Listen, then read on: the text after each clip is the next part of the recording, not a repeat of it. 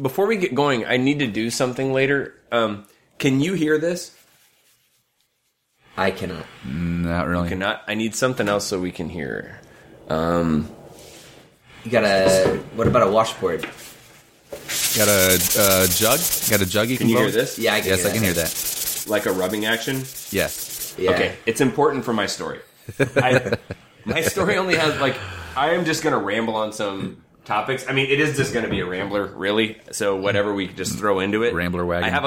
I just have like a couple dumb things that happen, and then it's like, I don't know, not everyone has to be that way, and maybe we'll think of some funny shit. If not, then we can dig in the well. But Grant, you gotta open that up with... Lord,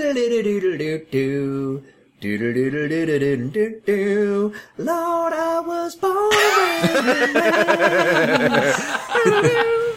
Like a Nintendo version of that. Yes, exactly. or as I'm just talking, and then I guess I'll keep on rambling, and from ramble on, that just like how that breaks Yes. into that part.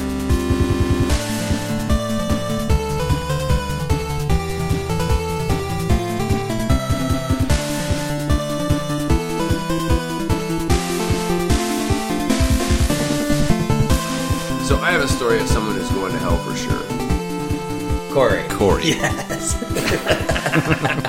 He should have shown up. That's what he gets. Hell. No, he I gets don't an eternal... That's what he gets for not showing up. That's what he happened? gets Eternity, for being way too busy. Yes. Sometimes you see a strange human behavior and you kind of wonder, like, where'd you come from? So this is not about that he should go to hell for this, but and it's maybe been mentioned that I have hey, I'm heading back to China in a week. I've traveled around the world for work. I'm not the most well-traveled person, but still, I've seen a lot of stuff. I work in a very multicultural team, so I see a lot of strange behavior.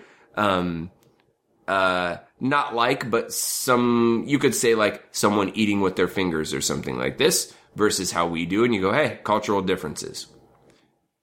So that's, okay, getting ahead of myself. This has happened twice. I think it's the same guy. I was taking a shit today and somebody was finishing up their business. And, you start hearing them like pulling the toilet paper roll, rip one off. And by the way, for all of our overseas listeners, I don't know, Kleine Kaiser Travis or whoever Yes. that we have as our overseas listener. Kleine Kaiser Helmut. In at least Western Europe, the little cabins, the like stalls have the stall dividers go all the way to the floor and to the ceiling, or at least high it up enough, and there's no gaps in between there. But here you can see through it, and it's kind of weird if you think about it, but whatever. So anyway, here we are in America. So I can see that he's finishing up, and this is important because so pulls the roll off, and then you hear. Can you hear that rubbing? Yes. Okay. Furious rubbing. I don't know how y'all wipe your butt, but I don't I'm not sanding anything. I'm not trying to make my butt smoother each time. Like, I hope still some wrinkles. Fuck, let's get, we'll move to a finer grit and we'll keep moving. So it's like, but you do all kinds of private things. Maybe he's got some mud on his shoe. Maybe he's doing some like spit wipe, mud, rubber. Nope. Pulls some more off. And then by the third time I looked and I could see from his shadow that he was doing the you lean forward, hand is reaching really back around to his butthole, and each time was,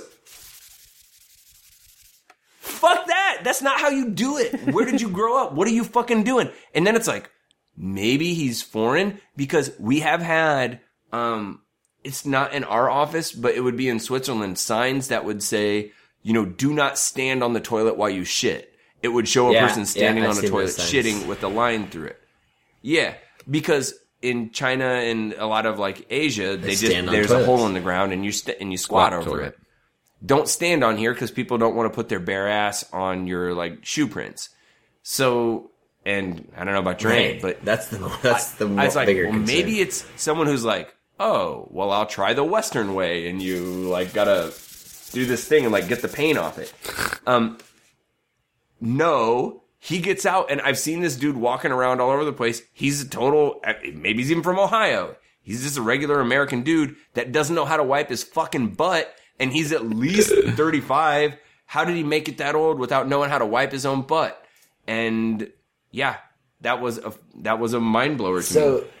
I don't know. You ever met anyone who doesn't know how to wipe their butt?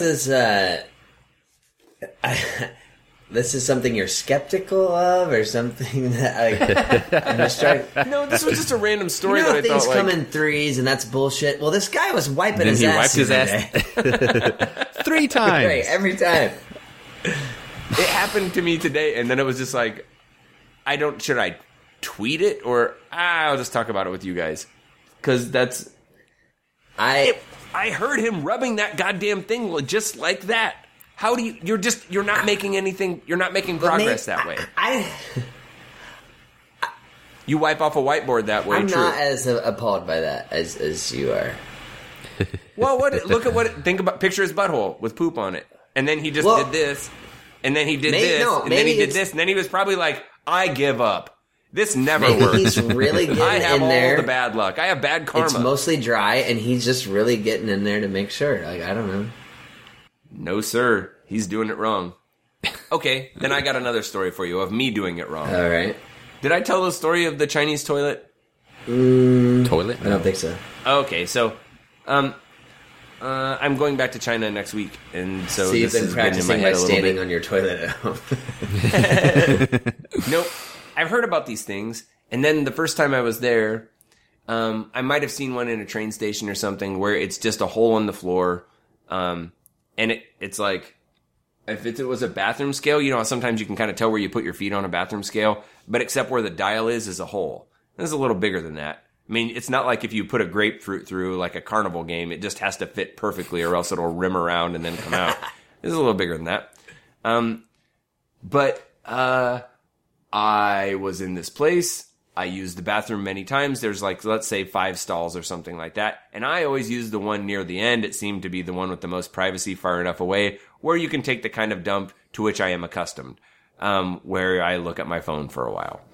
Well, they're very hospitable and awesome, and they want to take you out, and they're very welcoming and like, hey, did you see this about the city? Did you see this? It was awesome. I'm very excited to go back to see some people again, and they're just lovely, lovely fucking humans.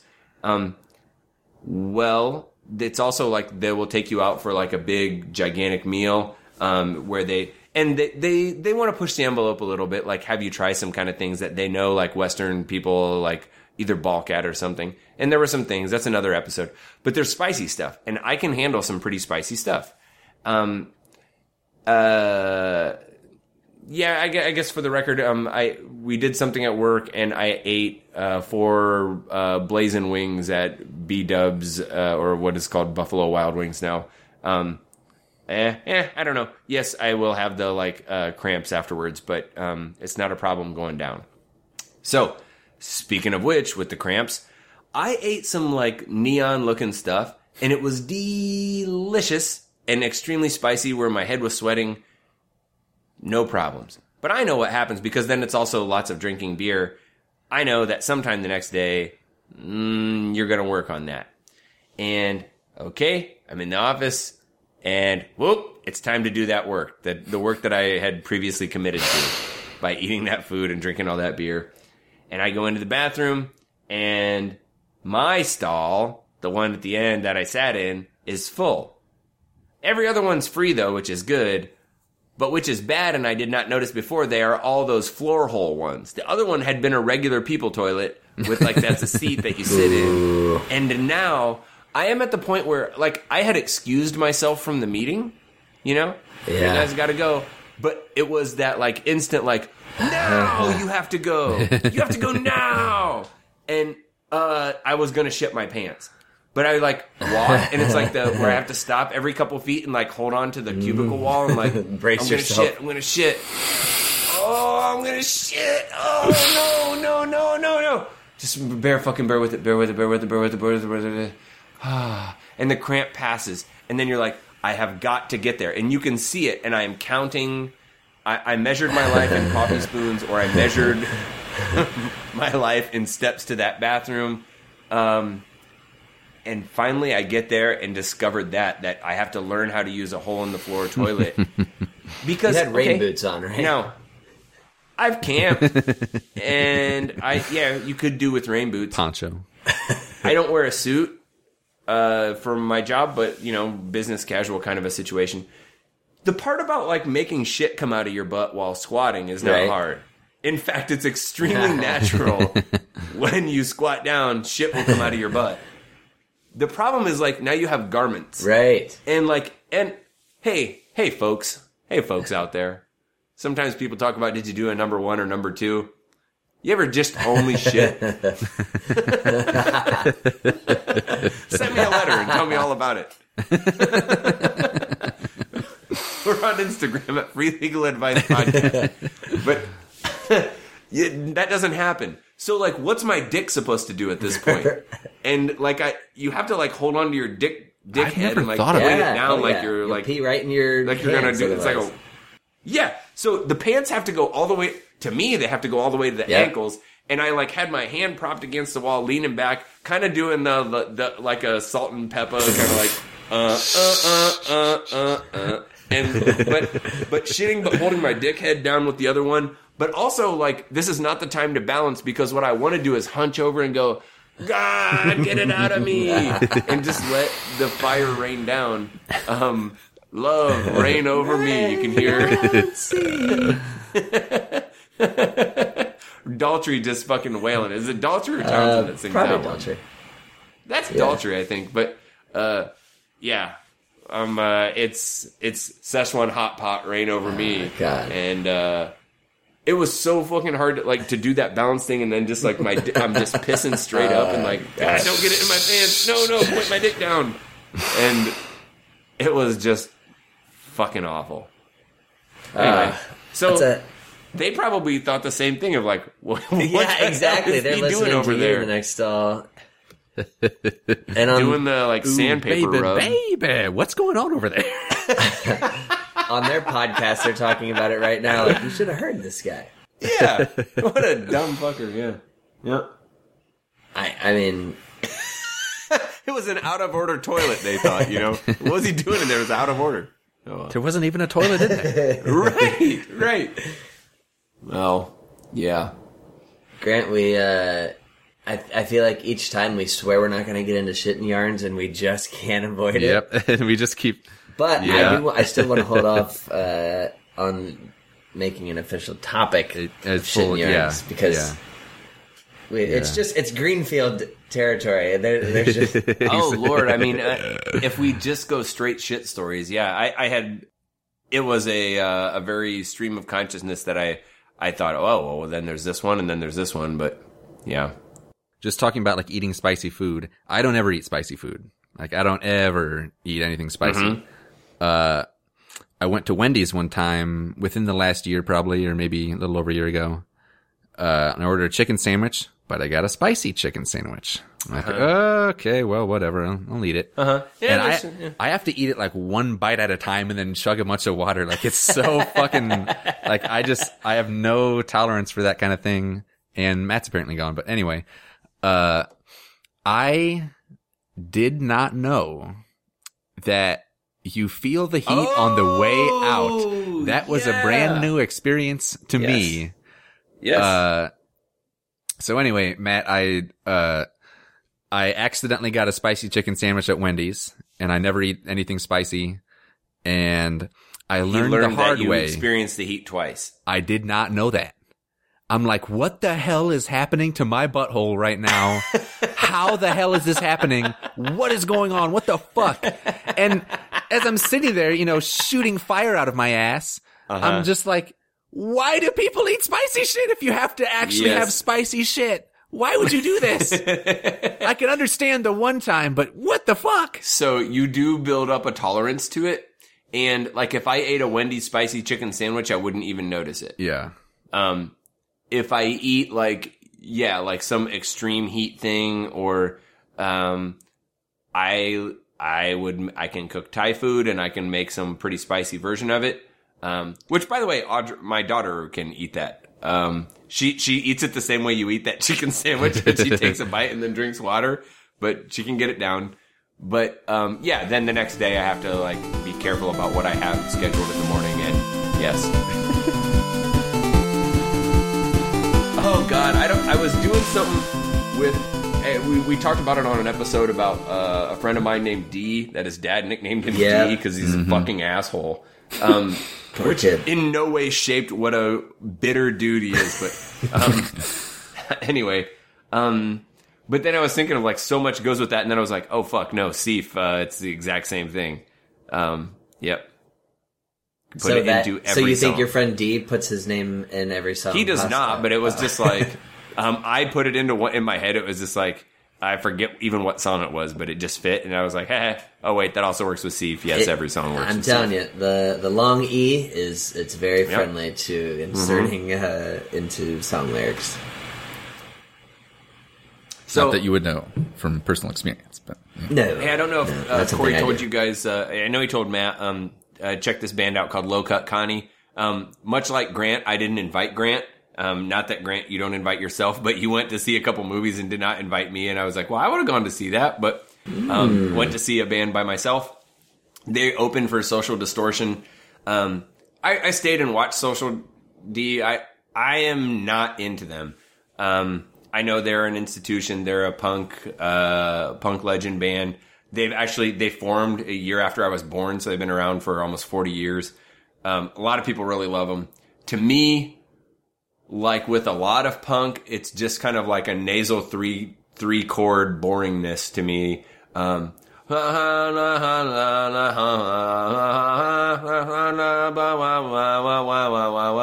Hey, then it's just the same old thing. Every song sounds the same to me, and Mike Ness has like a kind of nasal bad singing to me that I'm not into, and just not into it, man. I mean, I can appreciate the lyrics and the struggle and all that stuff, but he's 60. It's about 18-year-olds and whatever.